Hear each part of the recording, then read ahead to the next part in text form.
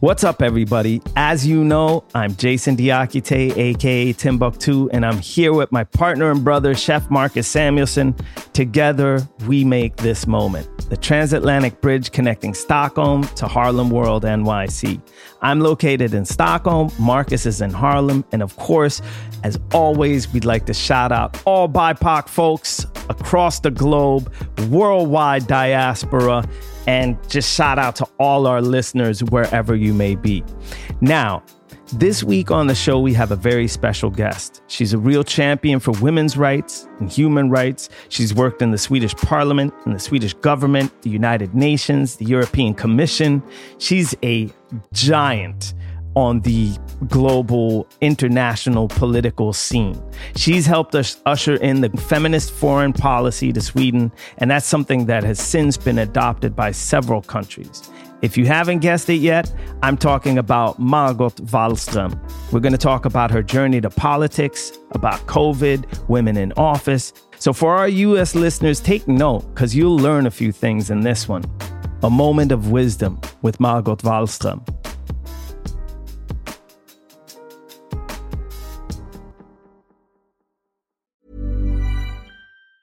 Ever catch yourself eating the same flavorless dinner 3 days in a row? Dreaming of something better? Well, HelloFresh is your guilt-free dream come true, baby. It's me, Keke Palmer. Let's wake up those taste buds with hot, juicy pecan-crusted chicken or garlic butter shrimp scampi. Hello Fresh. Stop dreaming of all the delicious possibilities and dig in at HelloFresh.com. Let's get this dinner party started. Selling a little or a lot? Shopify helps you do your thing however you cha-ching. Shopify is the global commerce platform that helps you sell at every stage of your business. From the launch your online shop stage to the first real-life store stage, all the way to the did we just hit a million orders stage. Shopify is there to help you grow. Shopify helps you turn browsers into buyers with the internet's best converting checkout. 36% better on average compared to other leading commerce platforms. Because businesses that grow, grow with Shopify. Get a $1 per month trial period at shopify.com/work. Shopify.com/work.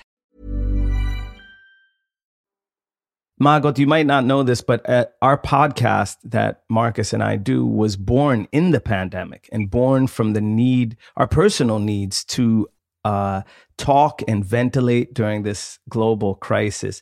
So before we dive into all of the, topics and important things that we want to speak to you about, tell us, how have you been doing over this past year? What have you been doing? And what's been on your mind during this very, very strange, painful, and just different year? It has been a very difficult year because I went from leaving my post as foreign minister of Sweden, working at the speed of like 200 kilometers per hour to 10 or something like that. And also not being able to travel, but staying at my home in Värmland in Sweden. So this was, of course, something in a way needed, that is to come down to a normal existence, but also very frustrating because I love traveling. I love being with people. I loved my job and then to an almost total close down. So, but at the same time, who am I to complain? I should not say anything because we have a nice house here. We have now 11 chickens to take care. Wow. To beehives. So we have, as I said, close to nature. So this was also maybe a lesson for us. But of course it is in the end, I miss meeting people. I think that you understand how important that human contact is. We keep saying, let's stay in contact. Well, contact is exactly what we shouldn't have, at least not personally. It's also, there's something weird about the world going into a lot of the contact we have. We only see like the top of it. We don't see our full, Zoom is not a place for full body language. No, and it's so... I think that does something to interaction. Bloodless and smellless. And you also understand something that I actually think artificial intelligence will never be able to compensate for. And that is, you could meet a person and you could actually smell like a perfume, and you think, oh, I remember this from from somewhere else. Or, the fact that you see a color or hear something that will turn your sort of innovative side on, and you will be able to connect thoughts and impressions and feelings that will maybe bring out a whole new idea. And I think that is what we miss when we cannot actually see each other or give a hug to somebody. So it is also, it's getting boring in the end, I must say. And then you can laugh. You can use your imagination and think, well, maybe that person has no pants on, actually. I wouldn't notice. Yes.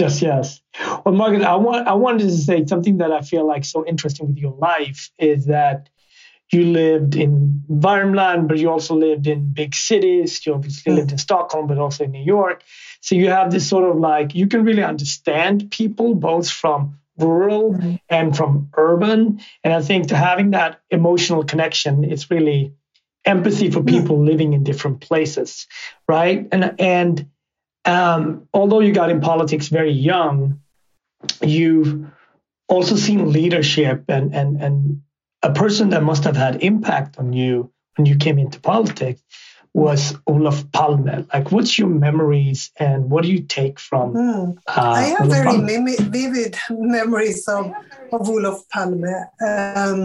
I remember having the very important task of picking him up. I was a young member of the youth organization, and he came to Umeå, and I was living in Umeå at the time, and he came to visit the student organization.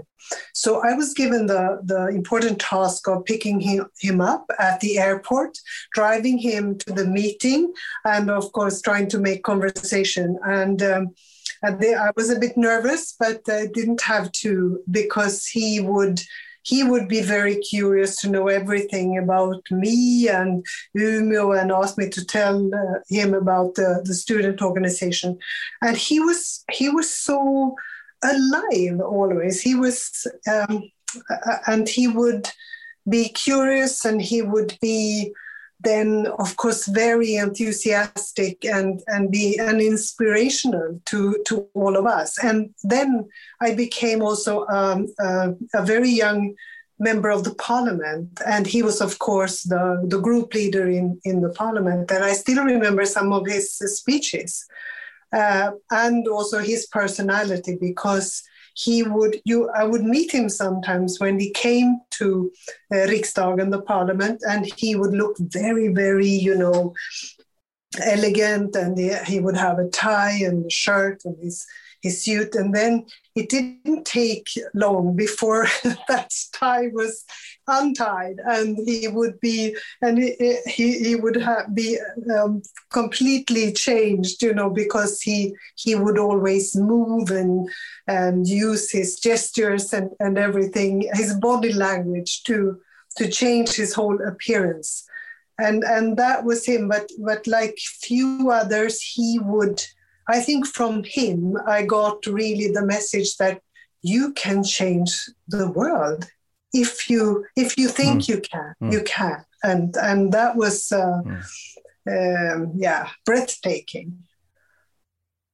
I mean, you entered the Swedish parliament at the age of 25.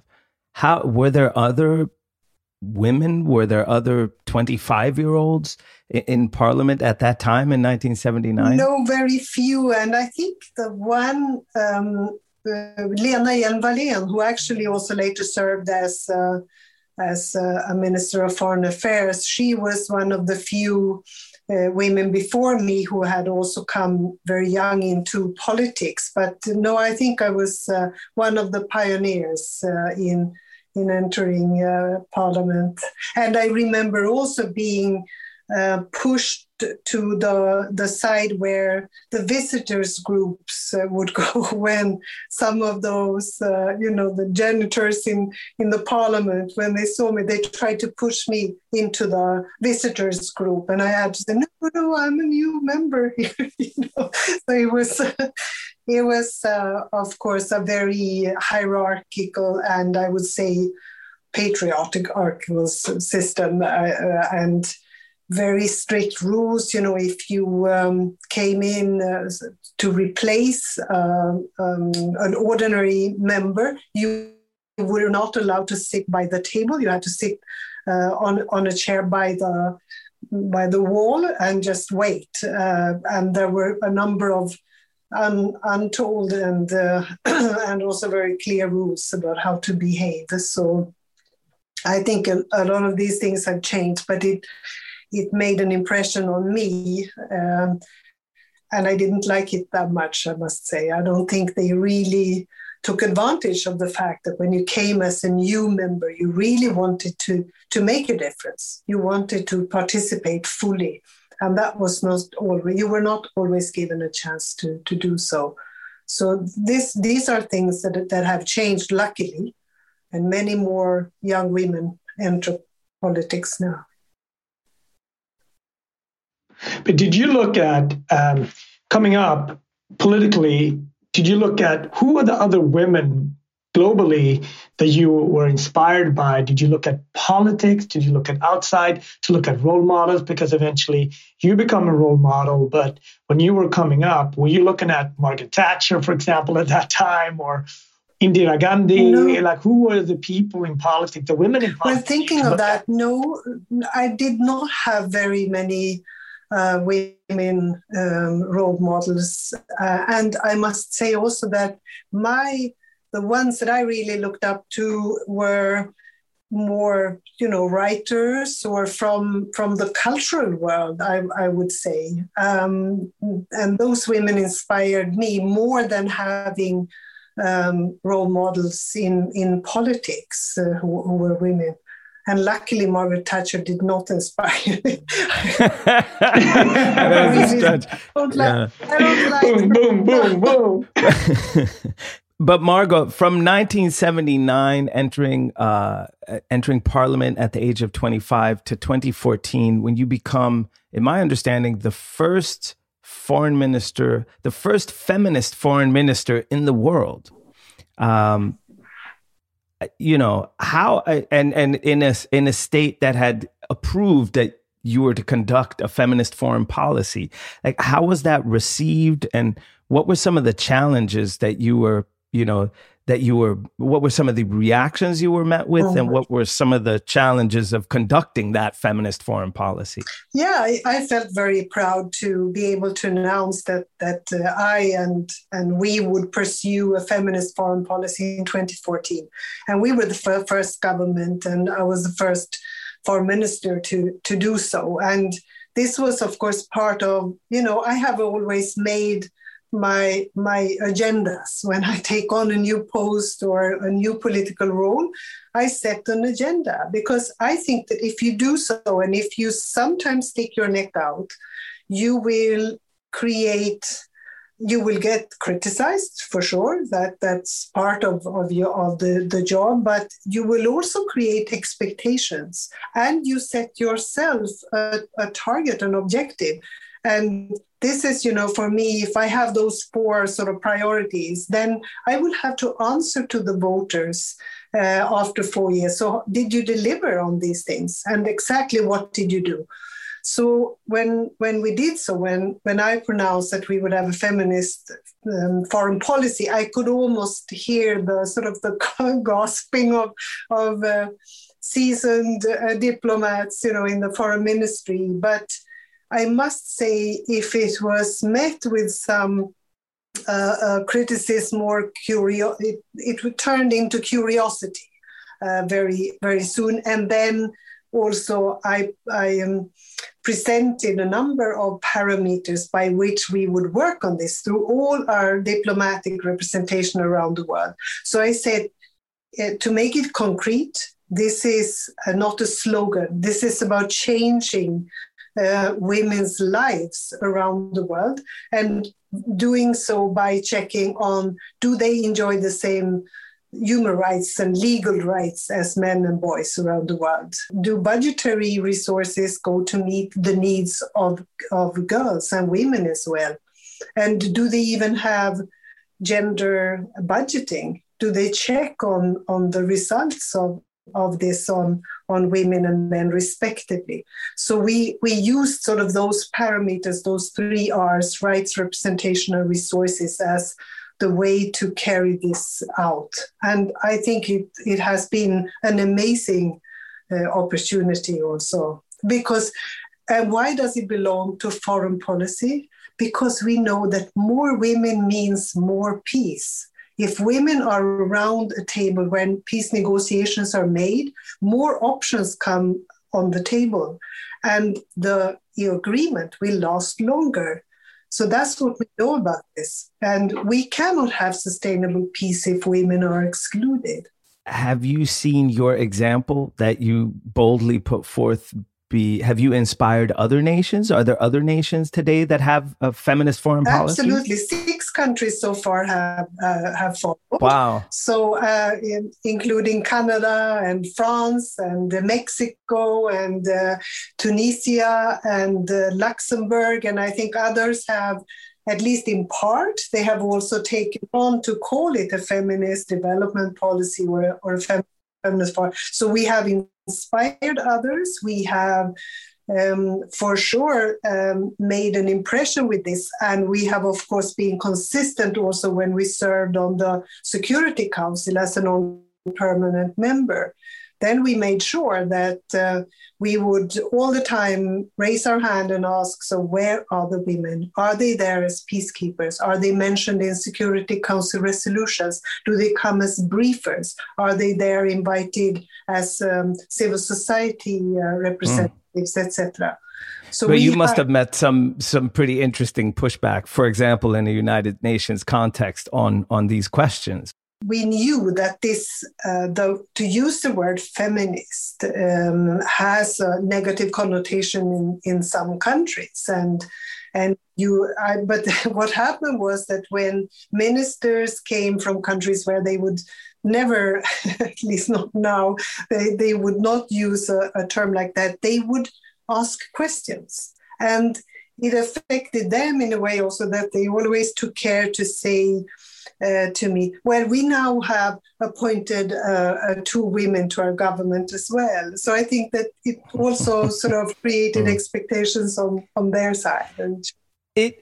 And I also found a connection here. Marcus, of course, as you know, Margot is born in Ethiopia. And, I mean, when Abiy was elected and became president, despite whatever is going on today, I think it was the first government to have 50% a 50% female cabinet, and in Africa also, which is absolutely amazing. No, it has, and now less and less is this considered a controversial concept or a controversial word. So there are organizations in Germany, I know, that call themselves Center for Feminist Foreign Policy, and they try to promote this around the world, and they work for women's rights. So it has been, I think, a success. And I have just written a chapter to a book that will be published in Australia about this, because I think there is a movement there that want to promote this and work for it. So with that, I have to ask you, you must have been asked, when will Sweden have a Swedish female prime minister? And you must have been put in this position at some point, right? Where you can be the leader of the party and therefore become the prime minister in Sweden. Those are, very personal things, but also it would have changed. It will change the trajectory of what's possible. And why do you think that Sweden doesn't have a female prime minister? Well, there are women who have said no. or if I think of my own party, because now we have, leaders of other Swedish political parties that are women. So that's and I would say a majority are now women. But in the sort of the biggest party that we are, the Social Democratic Party, I think it is more coincidences than anything else. And I belong to those who have been asked if I would be a candidate, but I said no. And I think it comes with women also know what it means to say yes to such a question, to become a candidate, and how difficult and heavy it is. You give up your own life, very much so. And unfortunately, this is a tendency that we see in so many parts of the world today, that women hesitate because they know that there is so much hatred, there is misogyny, there is often a campaign, and there are, a lot of smearing of their reputation in different countries. So, and we created a network of women foreign ministers, and these were their stories from around the world, in the Caribbean, and many of them said, well, I don't think I can do it much longer, because it's really so much of these campaigns against us. So it's a tough call as well, but I'm sure this will happen in Sweden as well, of course. But take us back to those 2 to 3 you get the question, you go home and you speak to your family, and you must have gone back and forth and sort of weighing these, here are the pros, here are the cons. Just, unpack that for us. Like, what was the emotions like? Well, I have served on posts, on ministerial posts. I've done that for more than 10 years in different, mandates, periods of mandates.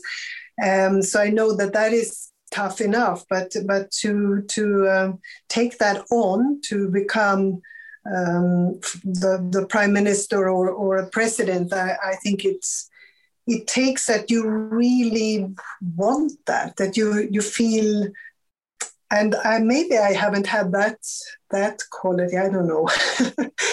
Or simply that in different periods in your life, that I will not be. And then actually, for example, I became ill also while I was a foreign minister. I had a thyroid problem, and that was very nasty illness, I must say. And that also made me think, can I continue? Because what will happen then?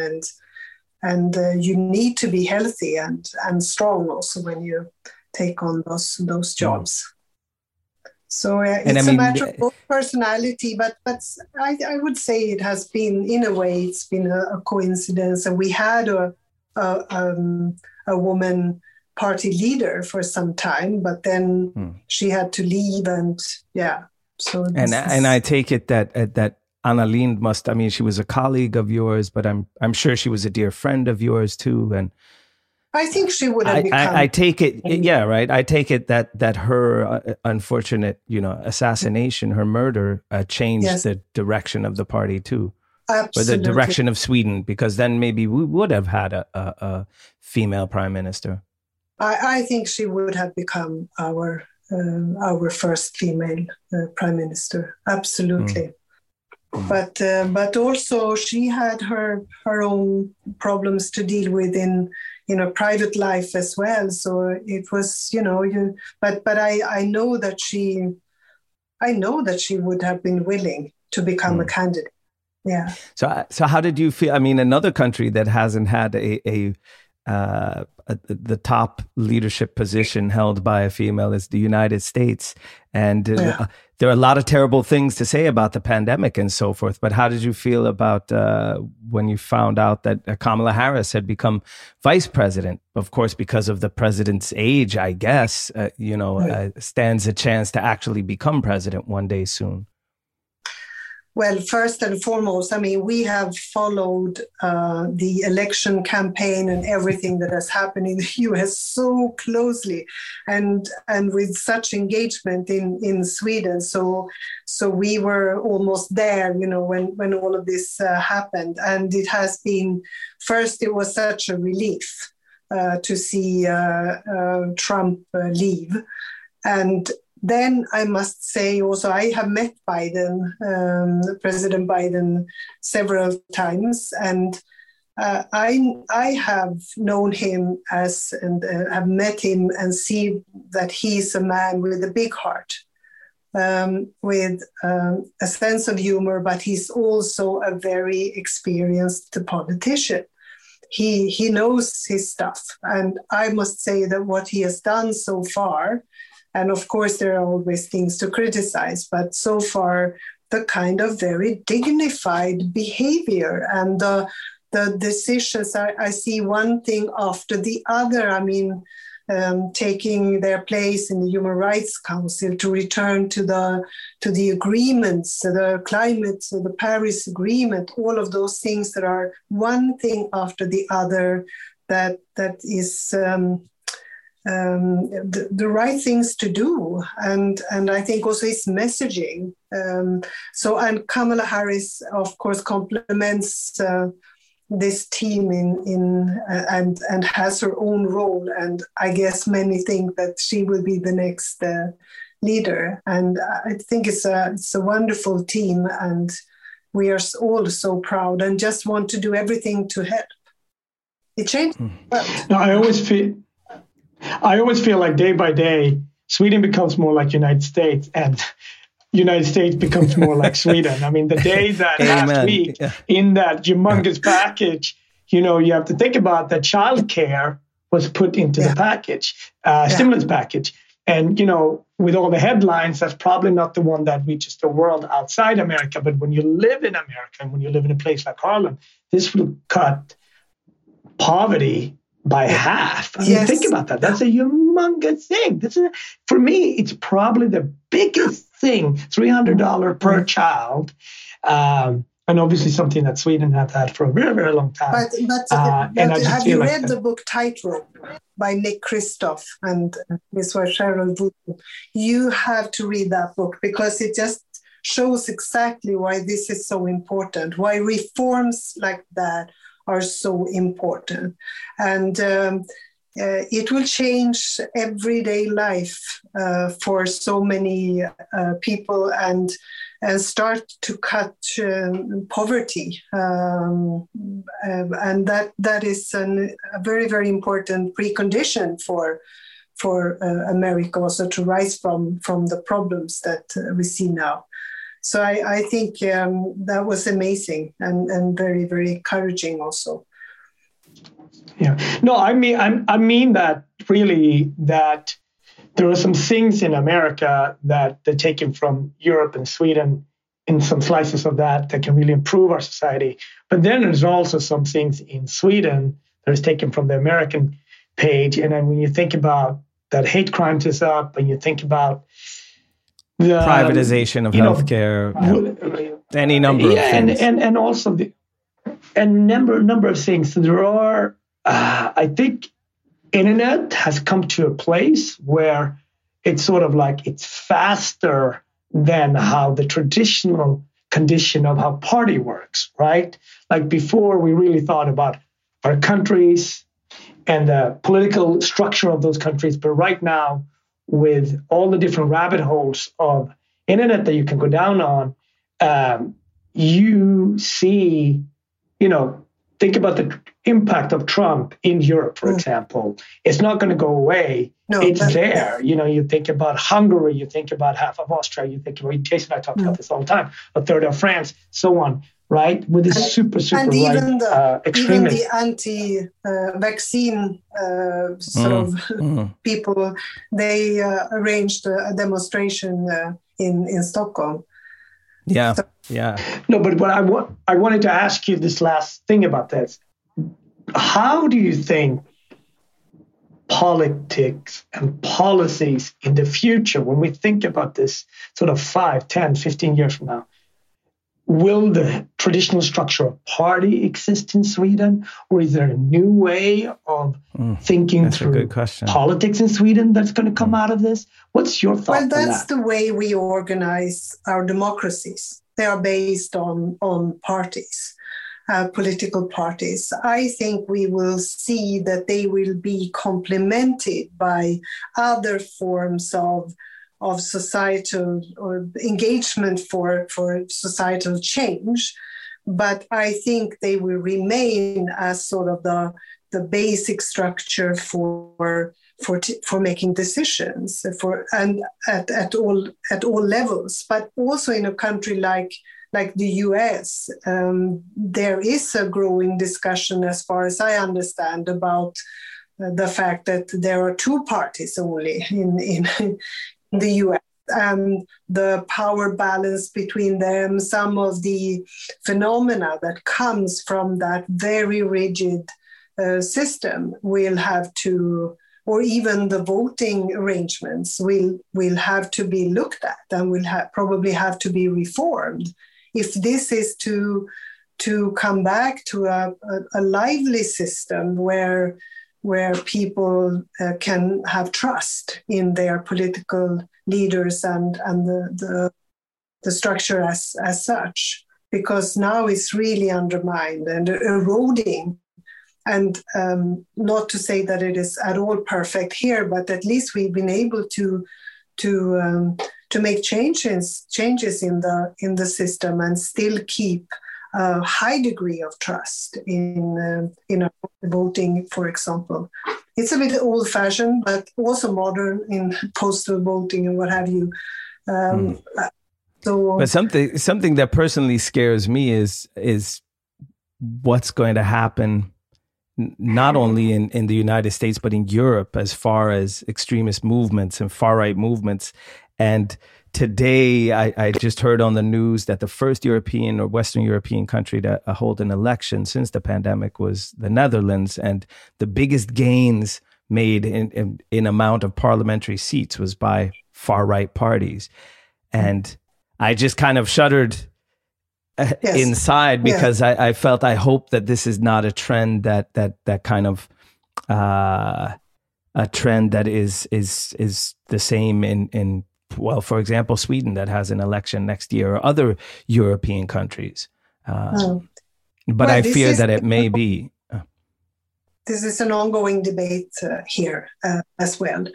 It's about sort of the alliances that we create and how we deal with the concerns of citizens. And we just have to make sure that we also introduce reforms that deals with these problems. We have to make sure that there are jobs and social security and childcare and all of the in addition to making sure that we address climate change and environmental problems.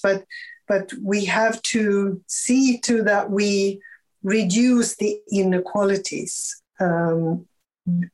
And I think that is one of the basic preconditions as well.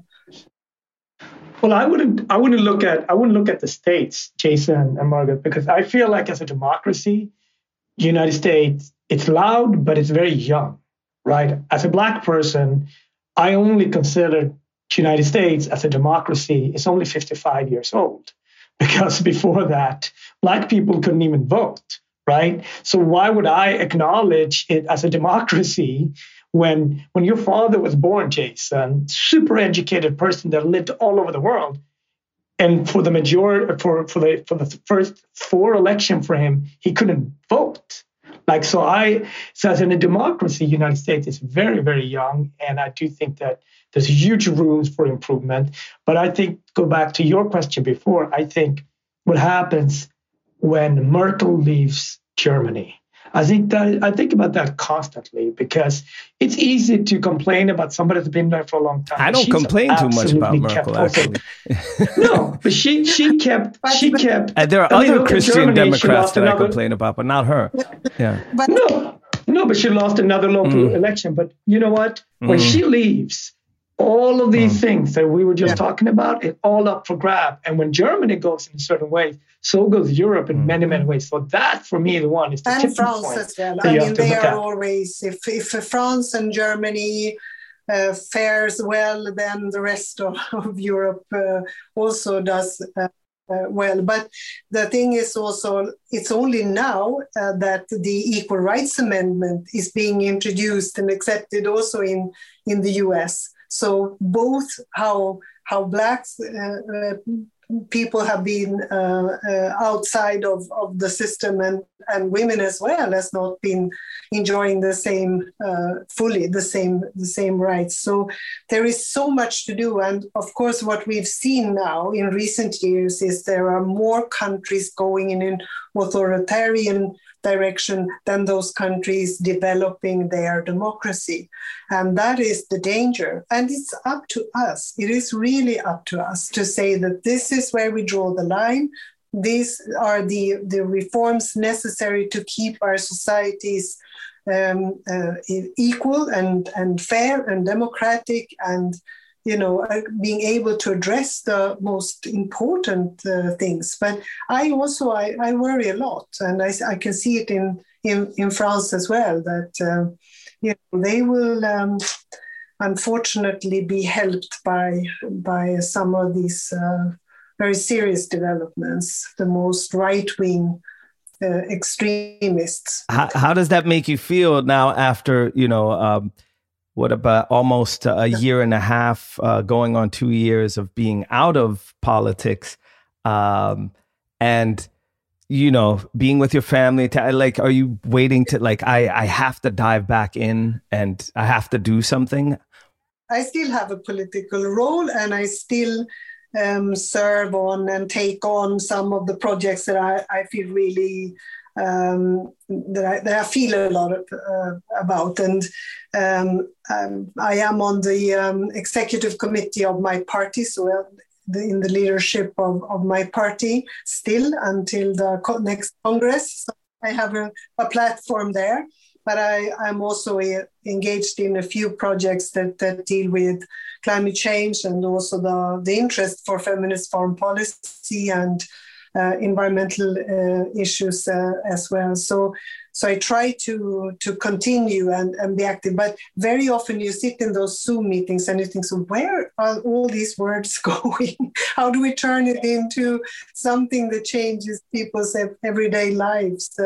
And that's the difficulty with it. But you remember that, or the story that when we call somebody an idiot, that is the name, that's a Greek name of the persons that did not participate in the decision making in the, in the old days in Greece, at the Agora, in the square where people would meet up. But of course, also in those days, if we think that this was the origin of democracy, the ones who were excluded were, of course, the slaves, and no women were allowed. So still, we have to make sure that we include people, and that we encourage people, and that we give them a chance to live their lives to the full.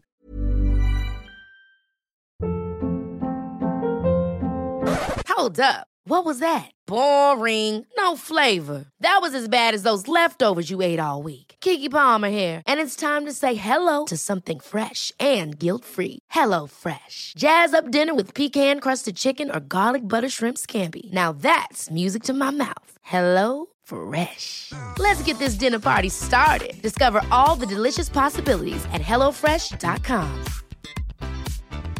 Hey, it's Ryan Reynolds, and I'm here with Keith, co-star of my upcoming film, If, only in theaters May 17th. Do you want to tell people the big news?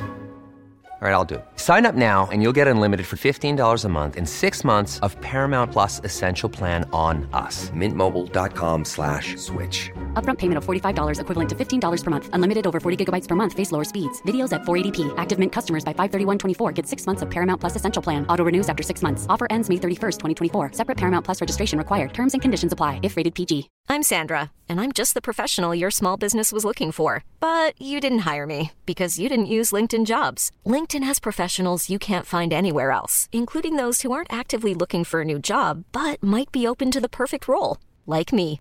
In a given month, over 70% of LinkedIn users don't visit other leading job sites. So if you're not looking on LinkedIn, you'll miss out on great candidates like Sandra. Start hiring professionals like a professional. Post your free job on linkedin.com/achieve today. Hey, folks, I'm Mark Maron from the WTF Podcast, and this episode is brought to you by Kleenex Ultra Soft Tissues, your ally to help tackle your allergy symptoms this season. I love the change of seasons, but nobody loves pollen and all those other things floating in the air that make you sneeze during this nice weather. Kleenex Ultra Soft Tissues are hypoallergenic and allergist approved, so fight back against watery eyes and runny noses without worrying about irritating your skin. For this allergy season, grab Kleenex and face allergies head on.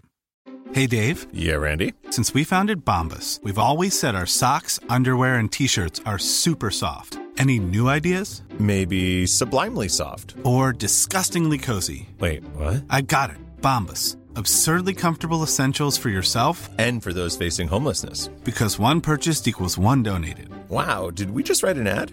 Yes. Bombas. Big comfort for everyone. Go to bombas.com/ACAST and use code ACAST for 20% off your first purchase. Can I ask you, when you look at you being on an executive committee, so you have a chance to look through your party, maybe outside your party too, who do you see yourself in, and with these young women that are coming up now that we should have an eye on and that will be a game changer today and 5 and 10 years from now in Swedish politics? Well, I would say there are many. I see, and especially I think very often that in my party as well, the ones who are most active often have their roots in another country. So we have many young Iranians, we have many people from Syria, and they are amazing. They are, well educated. They are very vocal. They are hardworking, and I think they are making a deep impression. So I believe that the future belongs very much to these young women, young girls that I see now.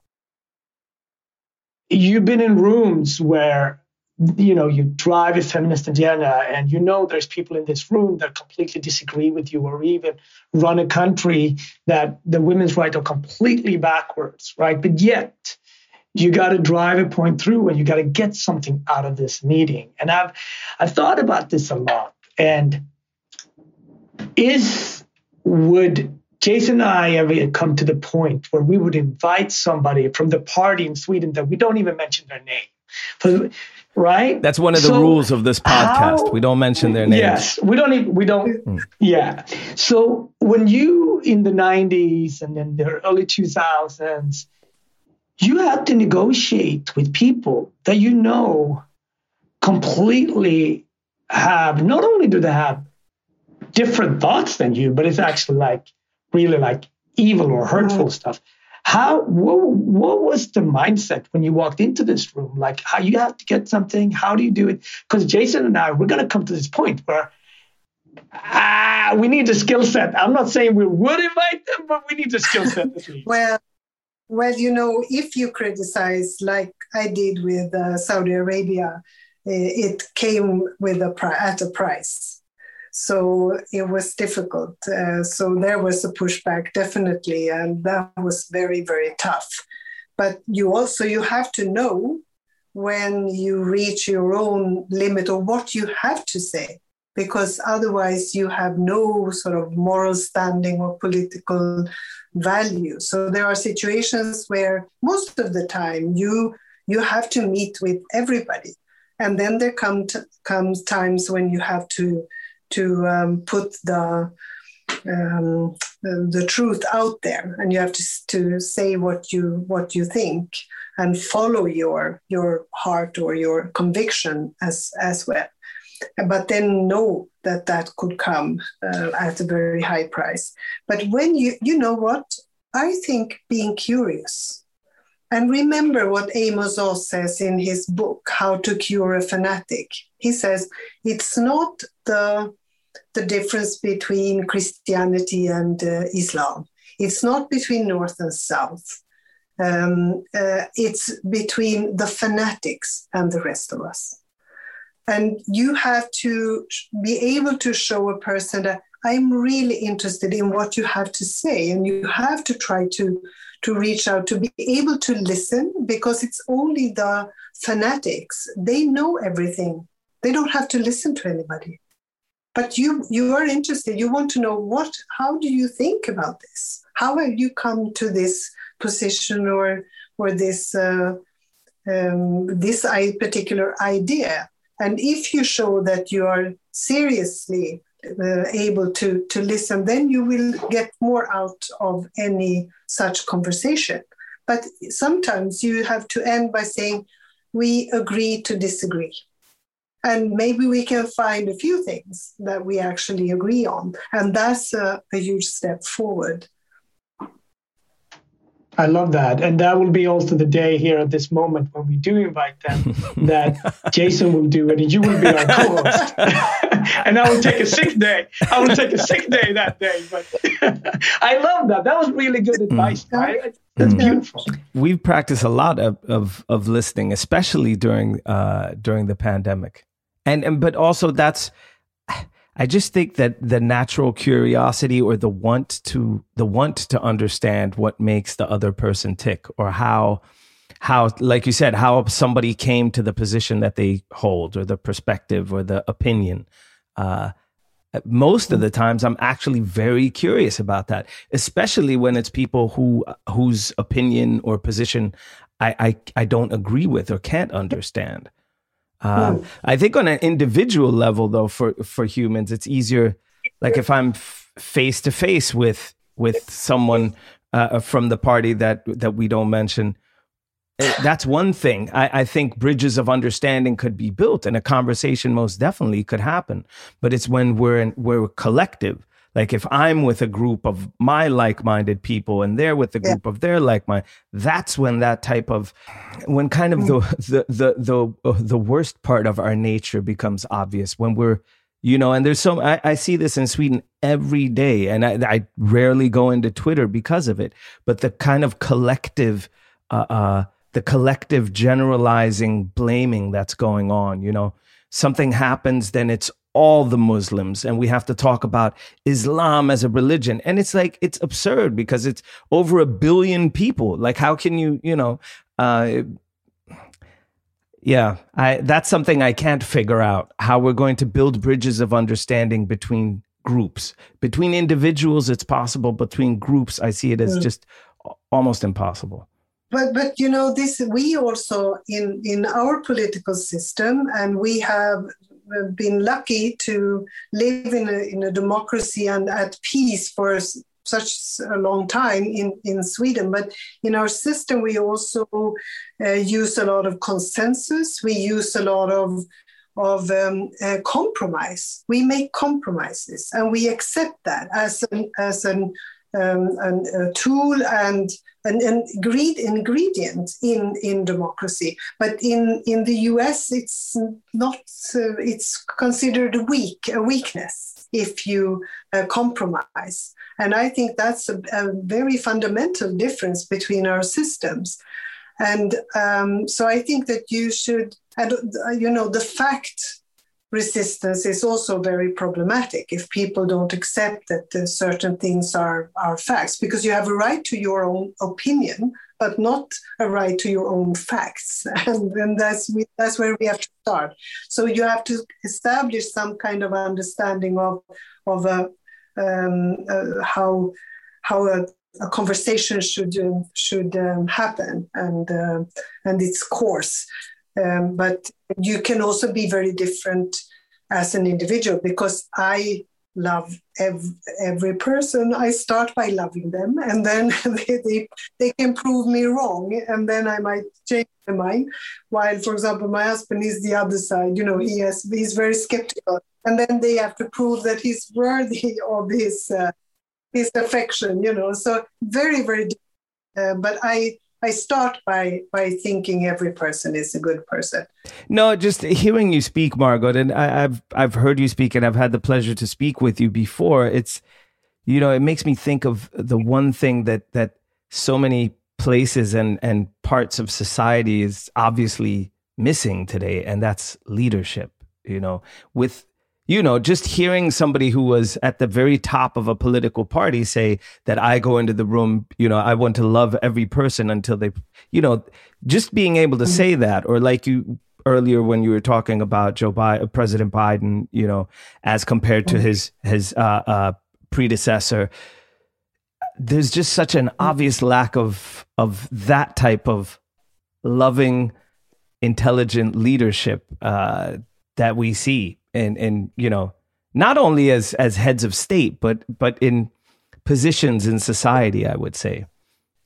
But President Biden, he knows what he wants. He knows he has a program, and he follows. And yes, like you said, he set an agenda. Yeah. He has set an agenda, and he's now working very hard to make sure that he can follow through and implement it. And I think that's the... Sometimes it's the difference between me and also some new leaders that I see. And I can't believe that they cannot present sort of their priorities when they take up a new job. I've always come prepared. I've had my, 10 points agenda or 4 points agenda or 3 things that I can say, these are my priorities. These are the things that I really want to be checked against when I leave. At the end of the mandate, you can ask me, have you delivered on this? What are the results? And I can give you the results also from our feminist foreign policy, but also the other priorities that I had as a foreign minister. I think there is one more thing about the pandemic, and I would like to introduce that. It is time very soon. I mean, we are in the midst of all of this. We don't have the vaccines everywhere, for example, so we will focus on that now. But very soon, we will have to look at the root causes of pandemics. And this is a so-called zoonose. So it means that the virus is transmitted from animals to human beings. Why do we have that problem? And a majority of the very dangerous diseases and pandemics that we've seen over the years and viruses are of this kind. And it's because we have too much of deforestation, too much of loss of biodiversity. And it means that these animals are eaten or they are in contact with people when they shouldn't be. And we have to do something about that. We have to look at it so that we don't have another pandemic in 1 or 2 years. So we will have to address also some of the very difficult root causes. And they have to do with environment, and they are exacerbated by climate change. Did you guys see David Attenborough's latest film? It just came to think of it because he talks like Marcus. Did you see it? The whole film, it's about like his life and what's happened to the planet over the course of his life, and he's at a quite old age now. I think he's high 80s. I think, or so he's in his 90. 80s. It's more than 90 even. Yeah. So he's had a long life, and he presents, of course, statistics of what the world looked like when he was born and what the world looks like today. But the mind-blowing thing I thought was that he both started and ended the film in Chernobyl, or in the city that's where the Chernobyl nuclear reactor was. And he does that, and you're like, why do this in a movie that's supposed to, be about the environment and so forth? He does it to show how quick nature can retake the structures that we have built once humans aren't in it. And I just thought it was a really mind-blowing, what do you say, grep, way to show exactly what you're talking. And he is speaking about, Margot, and he talks about renaturalization, like, we're not the only ones living on the planet, and we have to leave space for the other life forms that are here. Otherwise, we'll run into problems. We have to make peace with nature because we cannot overuse it as we are doing right now. I think there is, from going back to what Margaret says, Kellyanne Conway, she introduced a famous alternative facts, right? When you talk, you cannot work, you cannot. And she stood there with a straight face, said it, and it's like, boom, that's a game changer, right? And it's like a term that I was like, when I heard it, I was like, whoa, right? So that's a new one. But obviously, then when you can't really compare Sweden and the United States. I think you can compare New Jersey with Sweden, and Connecticut with Sweden, because you can compare Europe and United States, and it's multitude in population and etc. But I saw something a couple of years ago, and then I saw it recently again. I'm like, when I'm speaking to you, I'm like, that could actually be part of the new wave of politics. And since many ideas starts in Sweden, starts in Europe, and then eventually it gets because, like, you think about an idea like Spotify, it started in Sweden, but today people think about Spotify as an American company, most likely because most of the artists might come from America. So one idea, I mean, Jason, you remember when Tupac, when they did the first hologram concert, and now there's a 2.0 version of that hologram where you can actually, you go into the screen and you're literally in the room. Right. So where you talked about the Zoom doesn't actually give you all the arms and all of this. It's hologram. And I thought about that. Think about politics is all local. Right. So a future politician could actually, out of their apartment in Värmland or house in Stockholm or whatever, and Jason, you could actually do 10 concerts. You could actually meet the people, the voters. Or Yes. Yeah. Right. So, I mean, obviously in cooking, it would be harder, but in music, you could do it, or in politics, you could actually have. So the new way of campaigning can actually get done in that way. I don't know how you get the back and forth in real time, but technology will probably be a huge part of how politics and policies will declare. And I do think a place like Sweden, because you have a smaller country in terms of population, but you also have a high tech, and you have tech everywhere, so people could access it. So I do think Sweden will be part of what is next in politics and policies. We are digitalized at a level that is much higher than the US, if we look at the US as a whole now.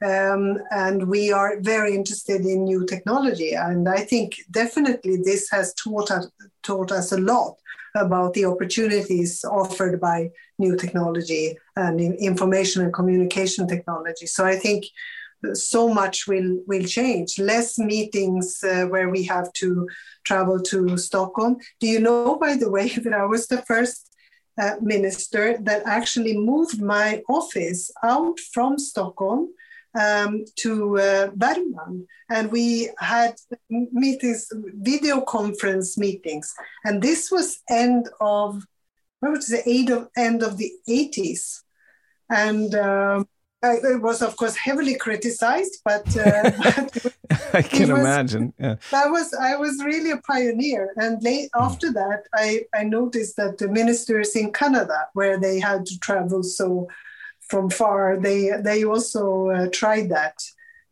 Very bad technology, bad lip syncing and all of that, but it worked. I could actually work from my hometown and didn't have to do.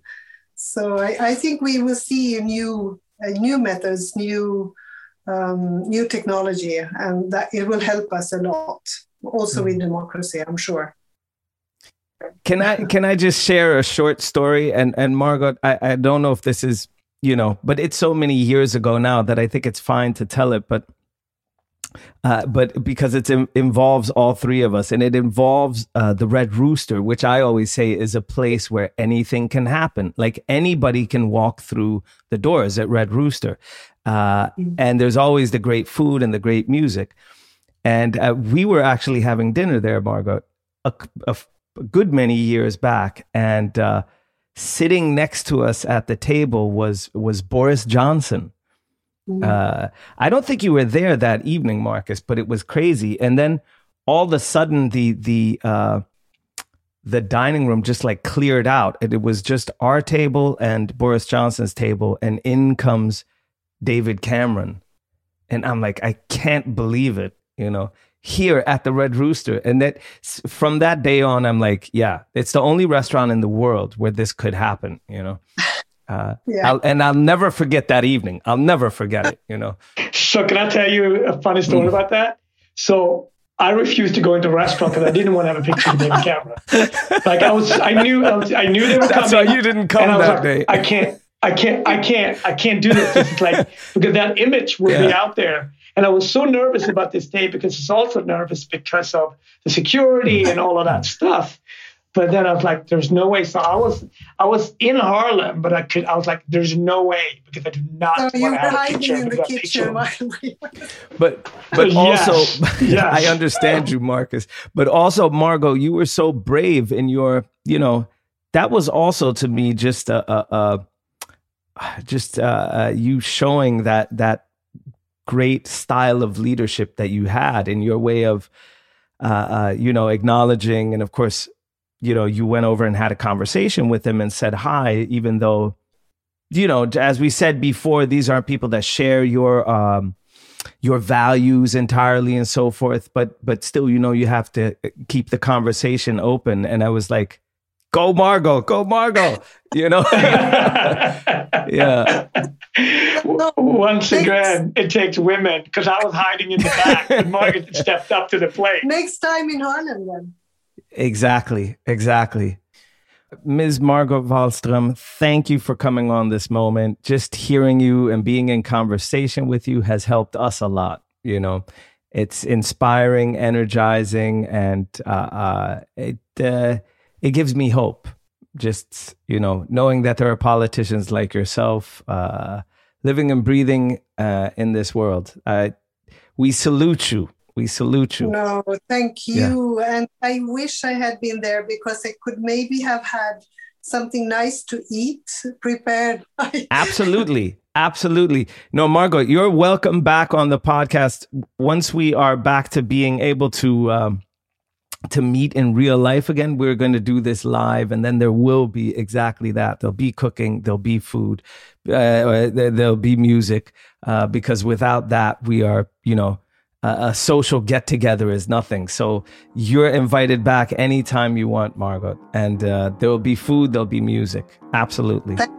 It's my pleasure. Thank you so much. Thank you so much. I'd like to send a special shout of thanks to Christian Nolin for helping us set this up. And of course, an extra thank you to Margot Wallström for sharing her wisdom with us and for being this shining exemplar that she is in the field of international politics, which is so very, very rare. Margot, you mean the world to us. Follow us on Instagram at This Moment Podcast. Email us at thismomentpodcast@gmail.com. Until next week, dear listeners, thank you for tuning in. Peace.